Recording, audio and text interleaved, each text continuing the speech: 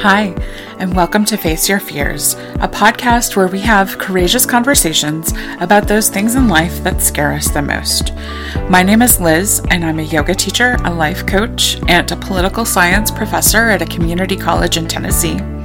I love getting to have these conversations with people who are willing to be real and honest and even a little vulnerable about things in their life that have scared them. Today is no exception, and I'm very excited to bring you this conversation with my friend Matt. So, a little background. Matt and I have known each other since, I think, forever. When I was born, my mom went to work with a local franchise of H&R Block, and at that time, she started working with Matt's mom. Matt and I grew up together. He was like a brother to me. I feel like I know him as well as I know anyone else in this world. Matt is an incredibly smart, incredibly capable,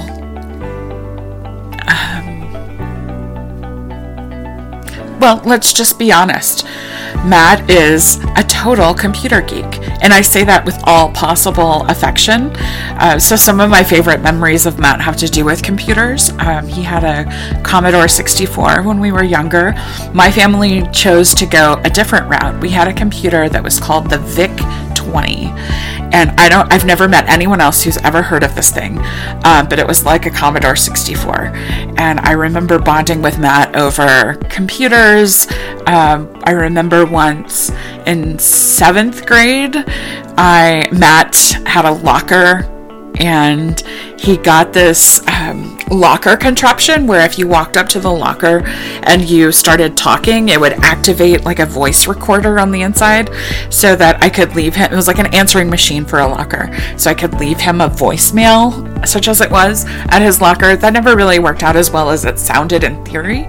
When we were in high school, we went with our moms to an H&R Block convention in Springfield, Missouri, and we had learned, this was right when the internet was coming online, as it were, for the general audience. This would have been in the fall of 1995. I had been introduced to the internet over the summer fall 1994. The summer of 1994, I went to Hendrix College to Arkansas's governor's school for rising high school seniors, and I had been introduced to the internet there.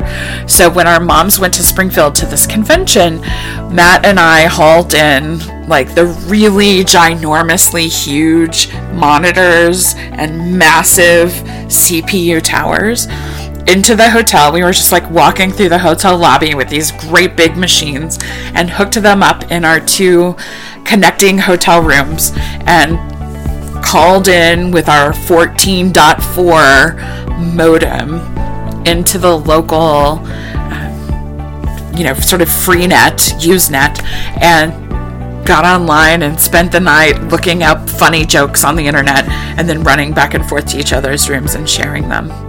I think my favorite thing that I found was something that I had found at governor's school, and it was something like 50 ways to order a pizza. Oh my gosh, we were so cool. The point is, I've known Matt for a really long time, and a few years ago, Matt was feeling kind of tired and kind of just gross and went to the doctor. They did some tests, and it turned out that he had leukemia. And I think all of us who know Matt were just devastated, because the vitality and the positivity and the just honestly sheer love of life that this man possesses, it just seemed unfathomable that he might have cancer. So we're here now after Matt went through the whole treatment process, and in this conversation I'm excited to share with you his story about what happened and how he's doing. So I'm not going to tell you anything more. I'm just going to let you listen to Matt.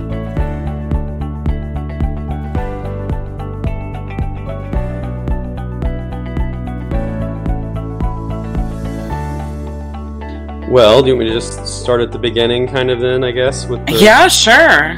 Tell us first what happened that made you feel like something wasn't right? Well, it all happened very quickly. Mm-hmm. It was September 2015, and I started not feeling well about that Labor Day weekend because went with my friend to New Orleans that weekend. We had planned to go there, and so it was just kind of like a sore throat and a cough, and was tired mostly, but had fun that weekend. Got back, and then just started to become more and more tired. Ended up going to the doctor because I had the sore throat got quite a bit worse, and so went in and they did some labs and figured out I had strep throat. So I got some antibiotics, and the sore throat went away. And then I just kept getting more and more tired. And I started noticing that I had bruises like on my arms and stuff. And I mean, they're fairly good sized bruises. Like I really would have remembered that happening, or should have remembered that happening. Right. And so I can't remember. I went back to the doctor for some reason. And I guess, and it may have been when I may have pointed out the bruises when I went in for the strep throat thing. Mm-hmm. And I saw the doctor's PA, and I had also noticed I had these like spots on my legs, like purple spots. And they're, come to find out, those are called petechia, and it's just an issue with you get that when your platelets are really low. And so they're like, well, we're going to go ahead and do some more blood work and just kind of check that out. And came back, and my platelet count was really low. I continued to get really tired over that next week, and just like come home from work and go to bed and go to sleep kind of thing. Wow. And so after that, they finally, it was some confusion with the blood work, but finally got that back, and they're like, your platelets are really low. And I mean, I had gone to the online thing to like look at the test results, and of course they had, yeah, this is before the doctor had called me, and it was, or I guess they'd called me the day before and said, you need to come in like at 8. And so I look at the test results in the morning, and it was like they had done what's called a slide review, which is just looking at the cells of the blood sample. And they're like, we suspect that this is acute leukemia. And I was like, what? Right. So I go in, and they told me that, yeah, we're going to get you kind of fast tracked here, and got an appointment with the oncologist. This was like Thursday. And then by the following Monday, I was in the hospital. Wow. And following Thursday, I was starting chemotherapy. Holy cow. Yeah, they did a bunch of tests and blood work, and bone marrow biopsy, confirmed that it was leukemia. And so I would say it was about 2 weeks from the point where I was like, really tired and something seemed really wrong, to the point I was doing chemo. So yeah, it was a kind of a whirlwind, like didn't have time to think about it kind of thing, almost. No.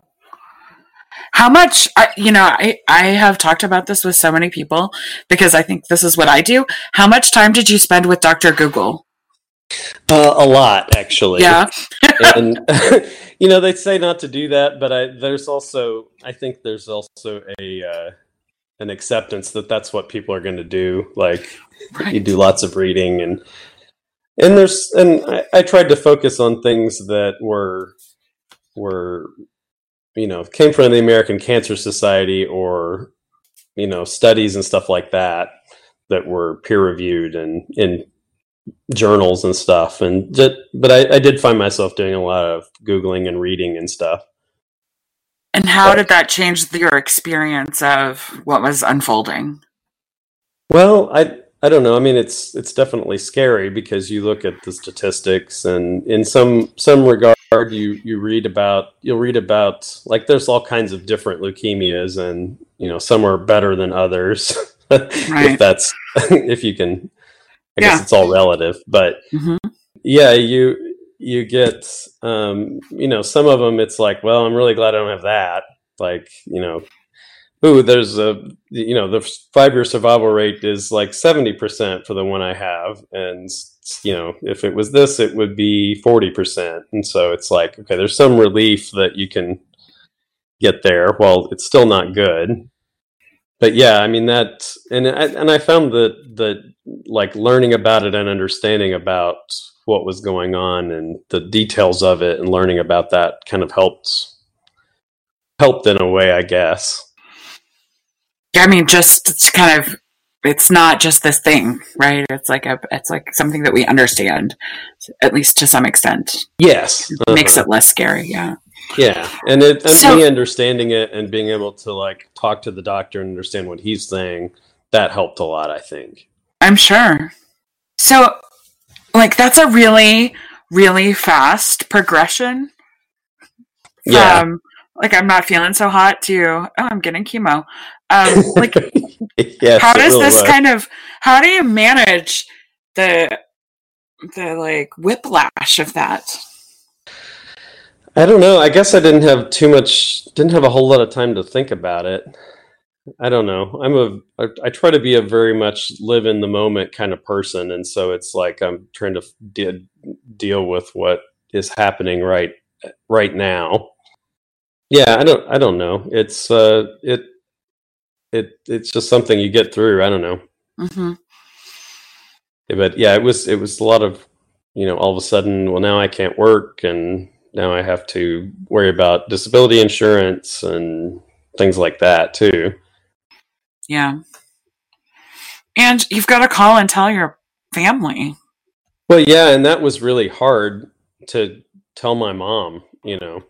because I mean, I I didn't want to call her and tell her that.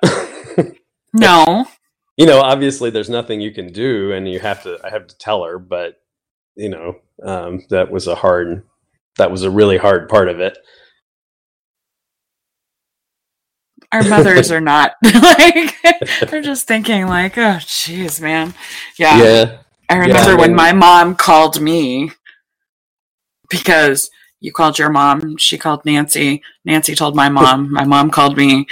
So it was like the worst game of telephone ever. And I was just like, Matthew Wade is really sick. yeah, That's really it about all was. she knew. Yeah, and her and my dad both, packed up immediately and came over here and helped me deal with it, because I mean, it was really like when they confirmed that, they're like, yeah, you need to. Well, initially they were like, this was a Friday that I was kind of finding all this out, and everything's escalating real quickly, and um, first, like they said, you need to go to the hospital now. Like this Mm-hmm. afternoon, you're probably going to need to go to the hospital. And so I was like, okay. And then they called back and said, well, it turns out that, unless you're really like, sick, like, and I wasn't sick. I felt tired and bad, but not like I can't get around or can't eat Mm-hmm. or something. And so, um, then they were like, okay, well, no, you can come on Sunday and we'll get started first thing Monday morning.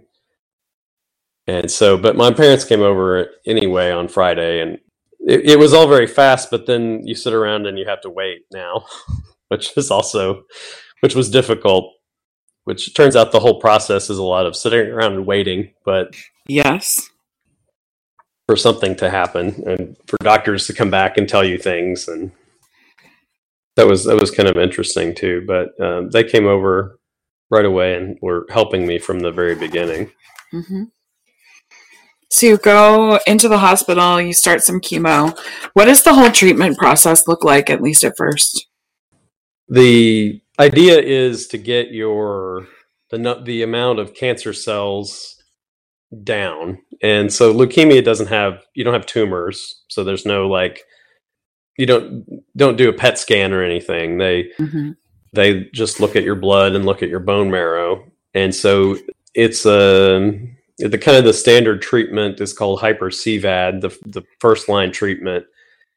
And let me see, once a month, I guess, or is it once a month or every 3 weeks? Maybe it was, can't remember now. It's 8 treatments, and each of those was 4 days in the hospital. It's not really like traditional chemo where you go in and have an infusion for 3 hours and then go home. It was more like I was having 3 or 4 days really solid of different chemo drugs. So you have to be in the hospital for it. Mm-hmm. And then that kills off like a good portion of your blood cells. Like you get, so that your blood counts become really, really important at that point. Your immune system basically crashes after the chemo treatment. Yeah. And then it builds back up, and you do 8 of these cycles, and you're really prone to infection when your immune system is down. So that was something that happened to me a lot, was I would get sick and have to go back into the hospital. Like, I've got running a fever or something, and I've gotten really good at knowing when I'm running a fever. Yeah, I'm sure you have. But that process went on. Okay, well, I guess I started mid-September. I finished the last round of chemo like the following April, I believe. Mm-hmm.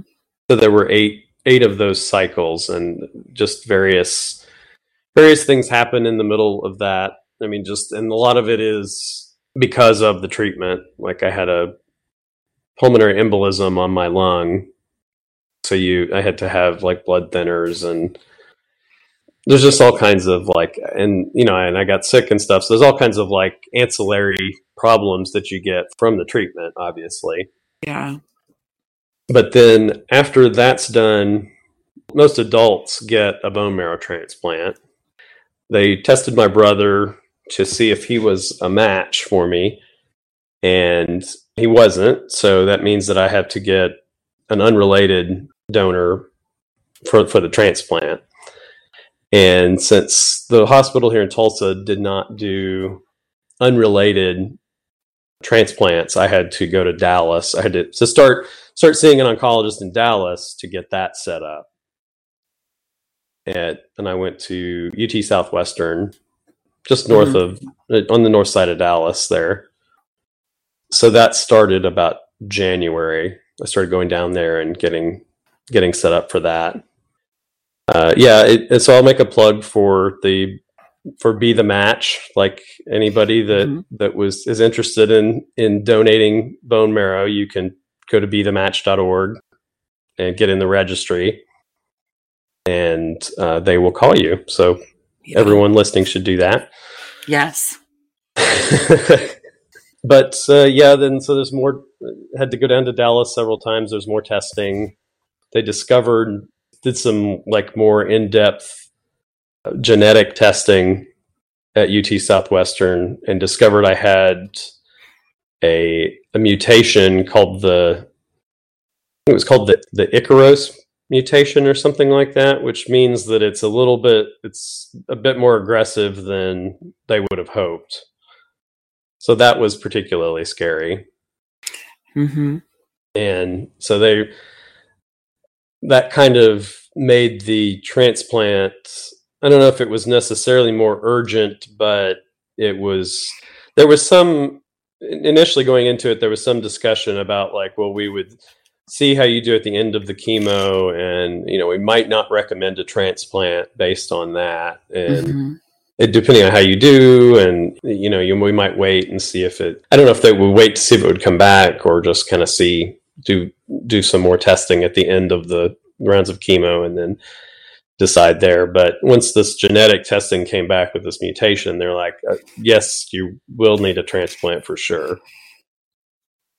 So it was kind of a mix of like, it was initially really good news that seemed like they might not recommend it, and then all of a sudden it's like, okay, yes, we're definitely on for this. So at the end of that, they went back and forth with a couple different donors, and of course they, people that get in the registry, they have to contact them and, confirm that they're. I was lucky in the sense that there were lots of matches in the registry for me. Depending on your ethnicity and just different factors, some people have very few matches, and so there aren't very many options. But I was lucky to have several options. That's great. But they went kind of back and forth. I ended up having to do another round of chemo.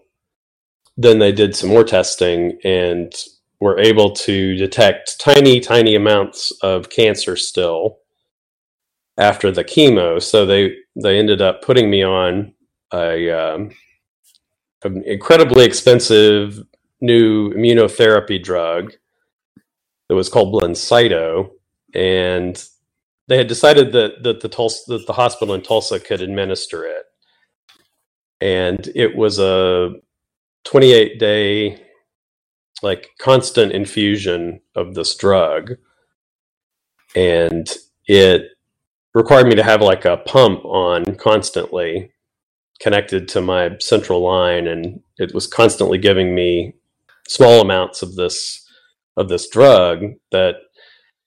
And again, it was interesting to read about how this works, but it's a completely different mechanism where it provides a way for your immune system to attack the cancer cells that are there. Oh, wow. Yeah. So when I started that, though, the potential side effects of it are, it's kind of different than, once you get started on it, there's very few side effects. And actually I felt great while I was on it. But to start it, there's all these potential cytokine release syndrome or something. Basically, it gets your immune system really wound up, and then you can have all these kind of reactions. And I had a neurological reaction to it, which was I was not able to speak for 2 days. Oh, wow. Or not speak intelligently anyway. I knew what I wanted to say, but it wouldn't come out in the right words. What was that like? It was really crazy. They had started me on a high dose of it, and you're supposed to start at kind of a low dose and build up. But they thought since I had very little cancer that I should be able to start at the full dose. Well, it caused me to have this, my doctor described it as word salad. And it, they asked me to write just anything down on this piece of paper. And I think I have a picture of it somewhere, but it's just this, unintelligible scrawlings of looking back at it, it's what was that? That's kind of amazing, honestly. Yeah, but it freaked everyone out though, and they had only ever used this drug one other time at the hospital in Tulsa, and so none of the nurses really knew anything about it, and it turns out that when you stop it, these things go away. But there were two-ish days of me just being kind of nutty. And so they started it back up, and we did they kind of started with a small dose and then increased it, and then I was fine. I think it was very important to do that because in hindsight, when they retested me, they couldn't detect any more cancer. That's great. They had told me that going into transplant, your outlook is a lot better if they can't detect any minimal residual disease, is what they call it. And so that's good. Yes. And then let's see. So we did that, and I had that June was really nice because I could kind of be normal for a little bit before we did the transplant. I had a month off, let's say. And so that I had finished the Blincyto, and I wasn't hooked up to anything, and they took my central line out, which is very freeing because you have to have this. A lot of cancer patients have a port put in. Mm-hmm. They did for me. They just did PICC lines, and then when I went to do the transplant, they put in a central line. But you have a tube that is inserted into your body, and then it's goes into a vein, and then directly it ends right above your heart. So when they inject something through this line, it goes through your body immediately and disperses a lot better than through like an IV or something. Mm-hmm. So they were able to take all the central lines out, and I could kind of be normal for like 3 or 4 weeks, which was really nice. What did you do? I didn't go back to work, obviously, but just kind of hung out. I went to there was a kind of a music festival in town. I went to that, and that was a lot of fun. I was still really weak, so it's hard to, I mean, I built up my strength pretty quickly, but there was still had to kind of take it easy. But sure. But it was nice to just kind of relax, and we were getting ready to go down to Dallas too. And my mom had a client that had a house in Hurst, Texas, which you're familiar with DFW, right? Mm-hmm. And it seems like that Hurst would be close to Dallas, but I mean, it's all connected through there, but it turns out that was what our thinking wasn't very good on that. Sure. She had a house down there. She offered to let us stay there. We had to, my dad went and was kind of helping him fix it up anyway. And so we were like, okay, well, we'll have a house then we can stay in while we're down here for this. But there were some issues with the neighbors to some extent. And then it turned out that that drive from Hurst to Dallas was difficult when you're trying to get to an appointment at 8 a.m. Yes. Oh my gosh, yes. All across 183 there is kind of brutal. Yes. After the transplant, they offered this apartment that was actually on the UT Southwestern campus, and basically 5 minutes from all the facilities there. So we ended up moving into that after the transplant, but my parents did stay in Hurst and commuted back and forth until then. Mm-hmm. But we did quite a bit we went down a couple weeks early to kind of get ready and start, get things fixed up and get settled. And I took one day to kind of drive around, and I think my parents were going to go visit some friends that live, I think, in Abilene or something. And so I had kind of an afternoon off, and I went skydiving, actually. I don't know. Oh my gosh. Do you know that it's that indoor skydiving, they have, right, yeah. They had one in Frisco. And yes. And I was like, I'm going to do that today. And so that was kind of nice. Again, it was there was some time up front time there to kind of not have to worry about medical stuff. So that was kind of nice. And then went in the hospital and did to start the transplant process. The major point of the transplant is they can give you these crazy high doses of chemo. They can give you radiation, and then it kills off everything, and then they put it back with the donor bone marrow cells. And so went and did the crazy regimen that week and felt okay. But then when they finally did the transplant, it made me really sick. And one of the surprising things was that the transplant itself is not a big deal. It's basically you're getting an infusion through your central line. And so they do it in the hospital room. And they just brought in bags of the frozen stem cells that came from the donor, and they warm them up and then give you an infusion, and then you're done. Except it ended up then making me really sick, and that 2 weeks after the transplant was really rough.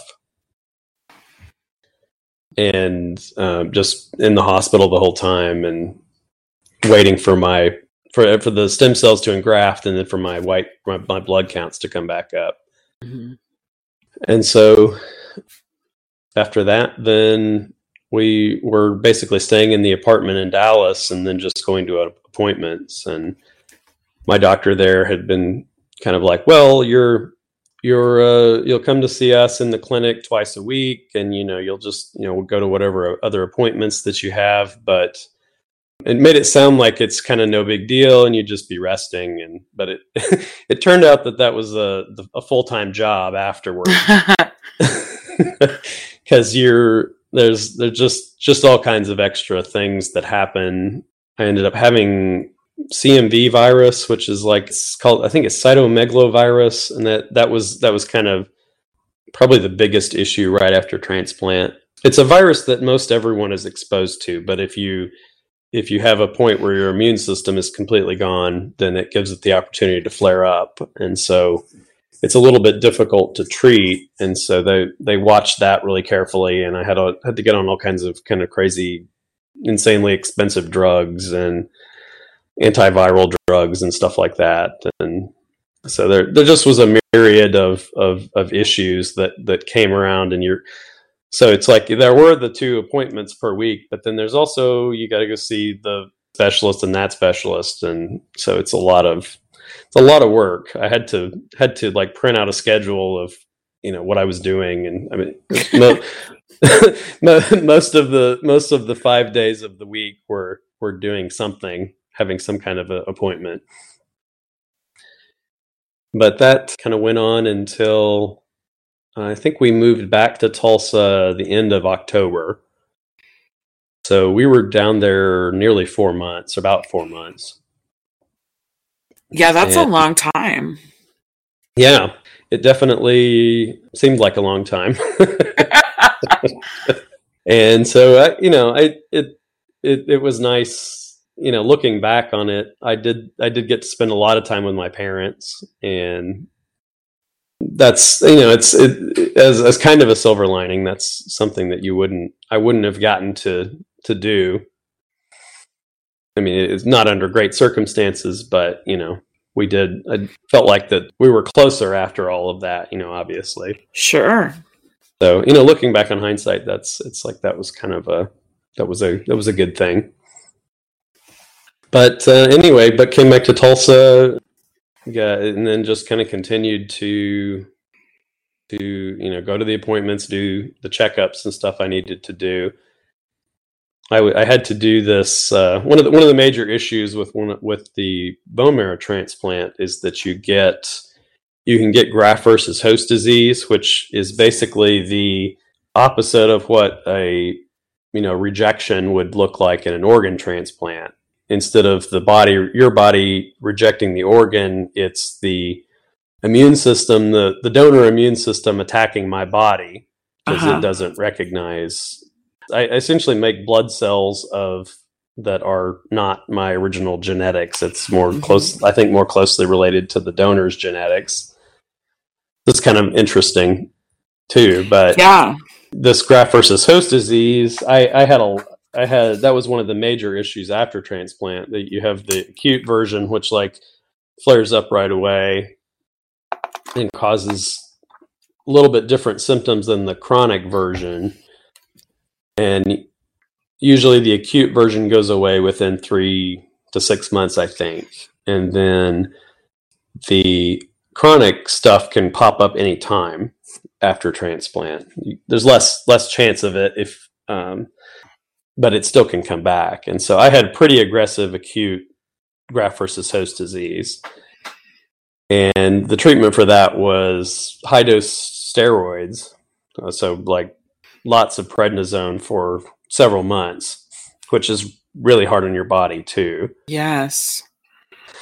And so I was still doing that when I came back to Tulsa. And then my doctor in Tulsa didn't have me do these spinal chemo injections, or he had me do a few of them, but he was not of the mind that they were as necessary as my doctor in Dallas was. And you're supposed to have 16 of those treatments. That's kind of the general prescribed thinking if you're going to do them. And I'd had 6.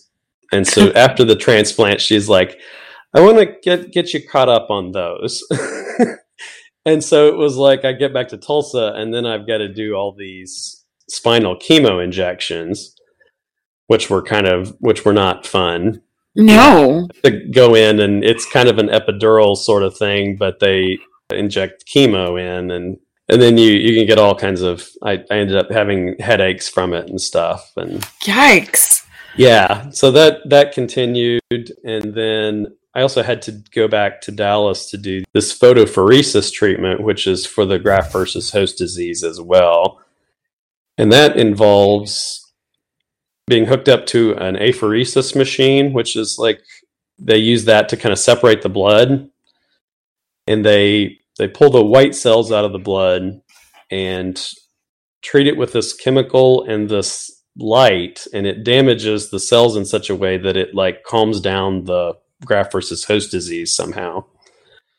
And it's kind of an off-label like treatment of that, but it apparently was very effective. They started me on it sooner rather than later, and I think that they made some comments about how that was probably a really good thing for me.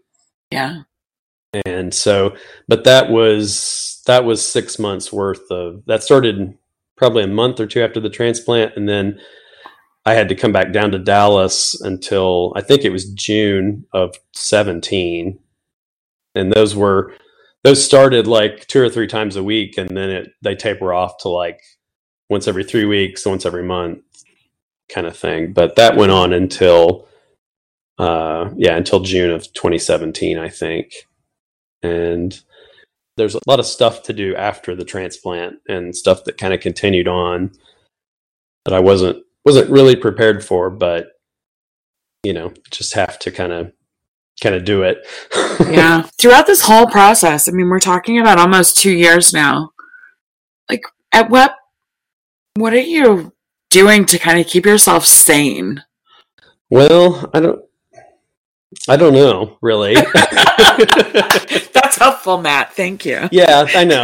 There was a lot of just like, trying not to think about all the crap that's ahead of you, and just trying to be doing what you got to do right now. And I don't know. There was a lot of sitting around watching TV, trying to figure out what I could watch that, would not be offensive to my mom and dad, and which basically boiled down to like Law and Order on MeTV.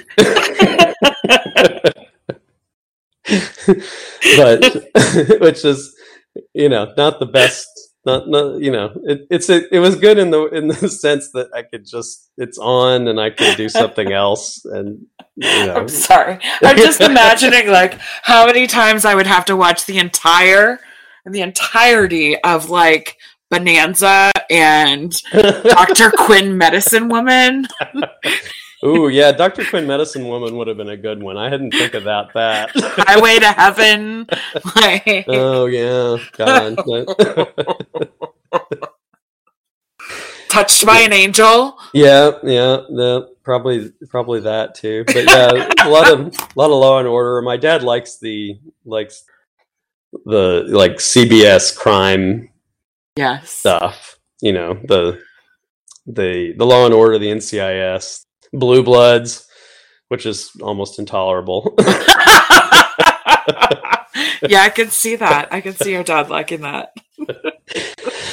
Yeah, there's just a lot of that, and a lot of just, okay, I need to go to this appointment. I need to do this, and you make tiny little steps, and you kind of just, those are small victories, and it's like, well, I only had to go to the doctor 8 times this week instead of, or we went and the blood counts were up a little bit, so yay. And that just continues kind of like that. Like I was on until the end of 17, was on numerous pills, and those slowly taper off, and like when she took me off of like 4 different medications, was like, oh wow, I only have to take these 10 pills a day rather than right. And even, I mean, I'm still dealing with the fallout, and it's, I mean, just the beginning of this year, I developed cataracts in my eyes. Oh my gosh. End of last year, and that turns out that's because of all of the steroid treatments. And so I've just the last couple months had cataract surgery. Actually, had the second eye done Wednesday of this week. So, wow. Yeah, which the cataract surgery is a cakewalk compared to what Sure. what I've been through. That one was real easy, but you can leave and have breakfast after that. Right. No worries. Yeah. But yeah, I don't know. Sometimes I do look back at it and be like, how was I not insane through all this? But I don't know. I assume your survival instinct just kicks in. I think so. Like, it's not like people are like, oh, it's so inspiring that you were able to do that. And I'm like, I don't know. I just was trying to not die. Right. It's just like wake up every day and... Yeah. I mean, I didn't ever get to the point where I was like, I'm done with this. Like, I'm just not going to try anymore. Like, I don't know. I could see how you would get to that point because, if one of the scariest things is coming back, obviously, because you really get, like, at best you get one relapse, and so if it comes back after that, it's the chances are very, very small that you'll make it after that. Or so I mean, and there's a lot of great there's a lot of like kind of exciting new treatments coming out. Like, one of the big things in cancer research in general is genetically modified T cells, and that's in leukemia. That's kind of been that's where they've had the most success with it. So that was encouraging that there's another avenue if I do have a relapse that we can go down. That's a novel treatment, basically, which is it kind of works in the same way that Blincyto drug did, but it actually genetically modifies your T cells to know how to kill the cancer cells, which is pretty fascinating. But one thing that was really hard is like getting, I know what I've got to do. I've got to get through these chemo treatments. I've got to go through and I've got to get the transplant done. And then at the end of that, it's like, okay, now you're recovering, and then now I'm recovered and I don't have to go to the doctor as much. Well, then it's kind of scary to like have to wait, and then you come back and there's like more blood tests, and what are they going to say? And so there's definitely kind of it was nerve-wracking to not have to do as much stuff, I guess, if that makes any sense. Yeah. Because you're like on your own and you're not being watched as much. So there's a chance that, and start thinking about like, oh, I'm not feeling well. Does that mean it's coming back? Oh my gosh. Yeah. So I would drive myself crazy. That was one of the more nerve-wracking parts of it. And really, at the beginning of 2018, I had so I started going back to work in 2017 part-time. And then in 2018, I was finally kind of going to go back to work full-time. And then I had had a little scare where I was like, not feeling well, and what else was going on? There was my spleen hurt, and that's one of the signs that was something else that I had noticed that happened to me when I was first diagnosed. You get an enlarged spleen. Oh wow. And so there's this pain on your left side, kind of like below your ribs. So that was hurting, and it's just like there's a few things that I'm like, I don't know. So I made an appointment with my doctor, and I was like, I think it was maybe even a kind of regularly scheduled thing. So it was like I needed to see him anyway. So I go in, and I've had the blood work, and we're just chatting, and I really love my doctor in Tulsa. He was a really great doctor, and he's just kind of bullshitting and chatting, and I'm like, and it asked about my kidney numbers. I've had kidney problems because of some of the drugs, and Yeah. I was like, well, but my spleen hurts, and I've not been feeling great. And then it kind of kicked in for him that I was like worried that I was relapsing, and so he's like, "Oh no, you're fine." And so it was like that was a huge relief. But that's probably been the worst, like scariest thing where I'm sitting around going like, I think I'm pretty sure that this is starting all over again. Oh my gosh. But That it would drive me wasn't. crazy, Matt. Like, it's seriously. Yeah, it's pretty nerve wracking, but I don't know how it didn't drive me completely crazy, but was certainly scary. What does life look like for you now? Well, it's kind of getting back to normal a little bit. The other tough thing, obviously, was that like first part of 2017, and I'm still recovering and slowly getting better. And then my mom was diagnosed with liver cancer, Mm-hmm. and it was probably, I don't know, it was almost scarier for me with her. Sure. We had to start all that kind of process again, and I was trying to be there as much for her as I could. And we were traveling to Houston for that, and so that was kind of rough too. And so there's been a whole lot of just craziness going on the last few years, and it is kind of nice that now things are kind of getting back to normal. I don't know.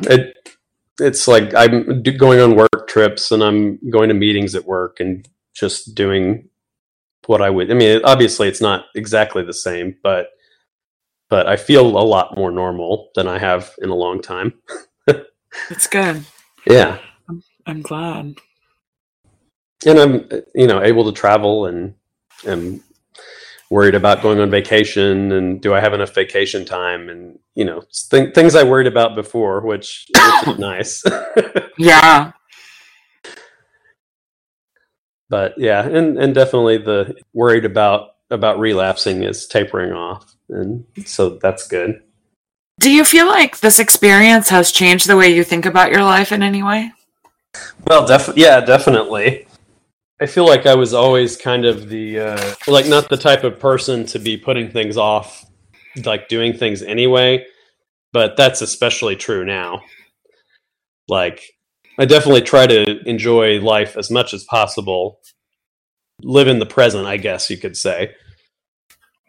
And that that whole experience has made me much more aware of that, I guess, even. Yeah. And throughout the whole cancer experience too, like I was saying, with the month that I had off between the chemo and the transplant, it's just like you got to really enjoy the times when you feel good. If you feel okay, you're not having to put up with anything too crazy. I was much more aware of needing to enjoy that. Yeah, I think that's really wise. Yeah, it's definitely a crazy life experience to have. And just because I know I was there for some of it, not much, but I know that there were moments where there was a lot of humor. Yeah. I'm wondering if you want to share some of those. Like the things Well, that really made you laugh. You know what I'm talking about. Yeah, I think so. I mean, we don't need to talk about that. Yeah. There's a lot of just like, yeah, you get real used to talking about your poop. like they constantly ask you like what it looks like, how often it happened, and so then the barrier to like talk about that with other people comes down, right? And that's definitely kind of funny. I don't know. Yeah, I would definitely try to find humor in things, I guess, because, if you can't laugh at it, I mean, it definitely helps to be able to laugh a little bit. Well, that's just kind of how I think of you anyway. Well, yeah, I try to try to be that way. Yes. It's, and it definitely helps to laugh and get your mind off of it a little bit. Yeah, I can't remember. I know you came to visit one time while I was sick. You were here to visit your Doug's family. Yeah. It was around Christmas time. Yeah, yeah. I can't remember where I was at in the process when you came to visit. Well, you hadn't yet had the transplant. Okay. So I think it was probably fairly early on then. Yeah, I think you were still getting chemo and such, and you were between those, and we got some takeout food and yeah, that's right. And talked. You showed me the collection of mail that you had gotten from various people. The reactions of different people that different people have is fascinating, and just the cards that you get, and I think I did show you the one from like some relative that I had that lives. I'd never met these people, but they clearly are super religious, and are like the whole card is like as you walk through the valley of the shadow of death kind of thing, and it was just like, oh my God.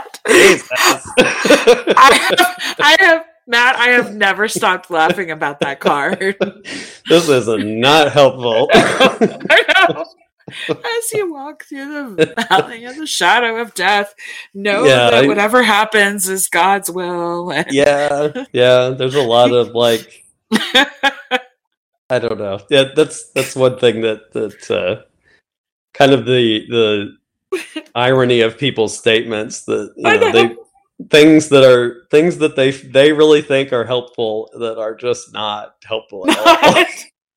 Honestly, though, like, I mean, even when I saw you and you had just like not that long before received that card, it to me, I mean, I was there for very little of your cancer story, but that's definitely the highlight. Like, that card just killed me. Yeah, it was. I've probably got that somewhere, but it was the best thing ever because it so missed the mark. You know? Yeah, it really did.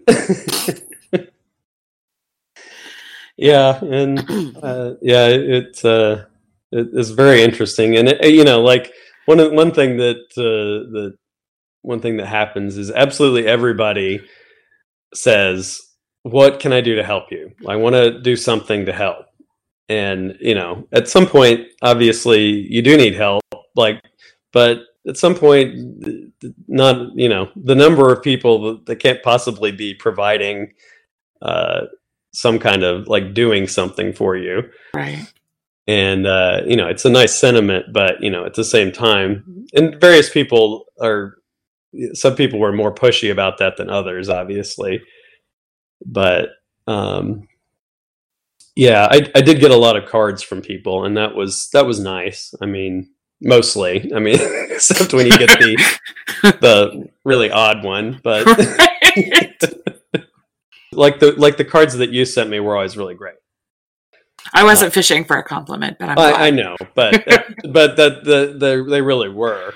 There were some, and Arlene Dixon would always send me a card. You know her, right? Yes, I do. Yes, and so that she always had really sweet cards too. Yeah, I'm sure she did. She's a sweet lady. Very sweet. That's great. Yeah. It's something that I've noticed that, like, when something happens to you and your life is upended, it's almost like so much of your energy ends up being directed at trying to help other people because they want to help you. And that's just like kind of exhausting. It is. I can't just take care of myself. I have to take care of you now too. Exactly. And people don't realize that. Yeah. And, and a lot of people had the instinct to want to come up to the hospital and sit with me and like be there all the time. And that was just exhausting for me. Yeah. Because, I mean, I do, not that I don't want anybody to come see me ever, but at the same time, there's a constant flow of nurses and doctors and things that you have to do in the hospital, and it's not comfortable. And, but so at the same time, it's like, sometimes I just need some time for everybody to go away, and I can look at my computer or watch TV or whatever and just completely disconnect. And that I had to have that conversation a few times. And like my parents and so my friends would, when I was done, got the hint and they would leave. But that took a minute to kind of sink in for everybody and get on board with that. Yeah. And it was really like when I did have time at home by myself and could take care of myself, that was nice. Maybe not always the best plan, but there were a couple of times where I did get sick or did have a fever, and it's like I have to call my friend, and then it's like, well, what if I hadn't been able to get a hold of somebody, or if this has happened in the middle of the night, or so. But it all worked out. So I have to believe that experience has really shown you just how strong of a person you are, though. Well, I think so. And I don't know that I would have, if you had told me that I was going to do all of this, like the first week of September in 2015, I would have been like, what? And a lot of the times I think the doctors were good at not giving too much information. Yes. Or being more positive than to try to make it a little less scary than it was. I mean, because there were sometimes my doctor would be like, "Oh yeah, you'll just kind of do this, and you'll be fine." And then it was like actually doing it. It's like, oh my god. Yeah. But yeah, looking back on it, it was a lot. And I don't know how exactly that I got through all of it, but I did. So I guess I am a stronger person than I would have thought I was. Yeah. So I want to end just by asking you, like, what's the next fun thing that you're going to do? Let's see. I'm going to go to Hangout Festival in Gulf Shores, Alabama in May. And I'm looking forward to that. That's one thing I do quite a bit, is go to music festivals. I like to go to ACL, which is in Austin, and then this Hangout Fest, which is in Gulf Shores. And it's a really nice, just like just hang out on the beach and just listen to music and not have to worry about anything. It's really pretty and calm. And so, yeah, that's doing that in May. And then I'm going on a cruise in July with my boyfriend, and that will be nice. Where are you going? We are leaving from Galveston and then going to Cozumel and then to Grand Cayman and then to Jamaica and back. And it's a week long. So I think that will be really nice. I've only ever done a cruise once before, but it's kind of nice to just not have to think about anything. I know. So I do really enjoy like traveling and the planning and the figuring a place out and stuff. Like I listened to your friend that she was talking about traveling alone. Yeah. And I really connected with that. That was really, I was like, I've done that a couple times, like traveled, like gone on vacation by myself, not for a long period of time, not as long as she had, but like, a couple days, and really enjoyed that. But at the same time, the cruise is sort of the opposite of that, where you just go and everything's there and you kind of do what you want, and there's lots of activities and you can do them or not do them. And so I think that will be really nice. The one cruise that I've been on, the thing that I loved is that I didn't have to keep packing and unpacking. Like my suitcase moved with me. Yeah. And then I would just like wake up in a new place. Yeah. It's really nice in that way, in that regard. Yeah. So this is, the only other one I went on was like 4 days. And so this is quite a bit longer. So we'll see. But yeah, I'm excited about that. I think that'll be fun. That's awesome. Mm-hmm. Well, Matt, I want to thank you for sharing all of this. Well, you're very welcome. I was thinking about it. There's, I don't know, part of me that feels like I need to tell the story some, because when I was going through it, that really helped to talk to people that had been through it before, in a way that like I don't I'm not entirely sure how I would describe it. Even just hearing somebody else's story was really helped a lot. And so I feel like I should do that more, I guess. So glad to get this opportunity.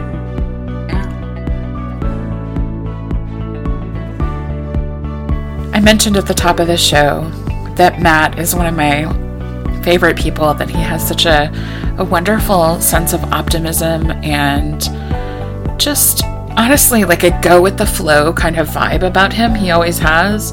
And I love that comes across in this conversation. Matt's doing well. And since he completed his treatment for leukemia, he's had a challenging road. A lot of things have happened to him and his family that have challenged them. And I think you hear in his telling of his story the resilience that he found in his own dance with cancer. And I think you also hear a groundedness that I'm not sure either of us really possessed until recently in our lives. A real appreciation for what's important and the importance of relationships to our overall happiness in life. I'm so grateful that Matt's treatment went as well as it did, but mostly I'm just so grateful to know people like Matt Lewick who just keep on keeping on and have a come what may attitude about life. His courage and his tenacity continue to inspire me, and I hope that in hearing his story, they also inspire you. This is the last episode in my mini-series on facing your health fears, and I just want to say thanks to all of the people who bravely came forward and agreed to talk to me about health concerns, be they personal or the kinds of things that healthcare professionals see in their day-to-day work life. I couldn't have done this without you, and I have to say that I feel like such a more educated consumer of healthcare now than I did when I started on this journey. I hope that you too, listener, have found some nuggets of wisdom or comfort or inspiration in this mini-series. And as I mentioned in my last episode, I'm going to take a little break from the podcast. That doesn't mean that I won't be recording conversations or thinking about what comes next for the podcast, but it's the end of the semester and I'm taking some students to DC for some national security learning. And I need a little break to rejuvenate and think about what I want to do next with the podcast. So I'll be back in a few weeks with some new episodes, some new conversations.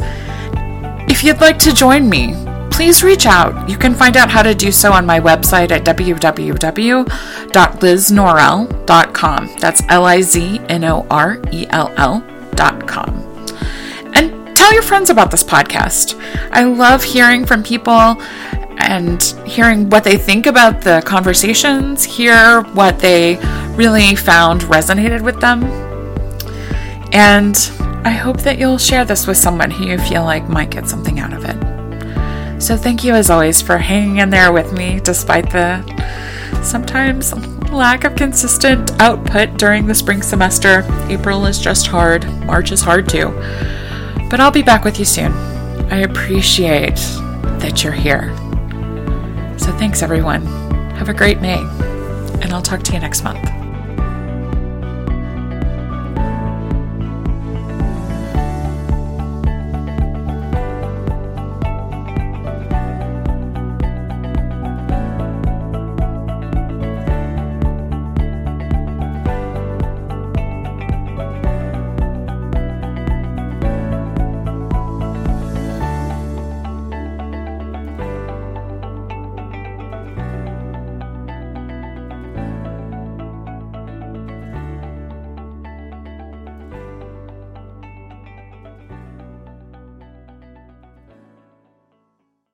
Basically, I just want to talk a little bit about kind of your own health excitement That's a way to put it. Yeah. And I think it'll be fun to kind of hear the story from start to finish.